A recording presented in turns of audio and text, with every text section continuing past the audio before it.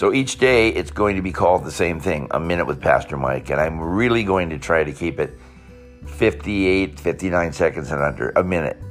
But I just want to encourage you, share a scripture with you, a little bit about the Lord with you, and hopefully it'll motivate you to get into your Bible, read, and more than that, heed.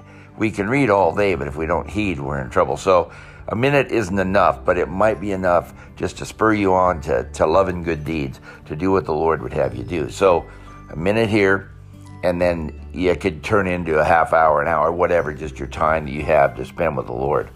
So God bless you, and we'll try and be here every day, sometime during the day, each day, to give you encouragement.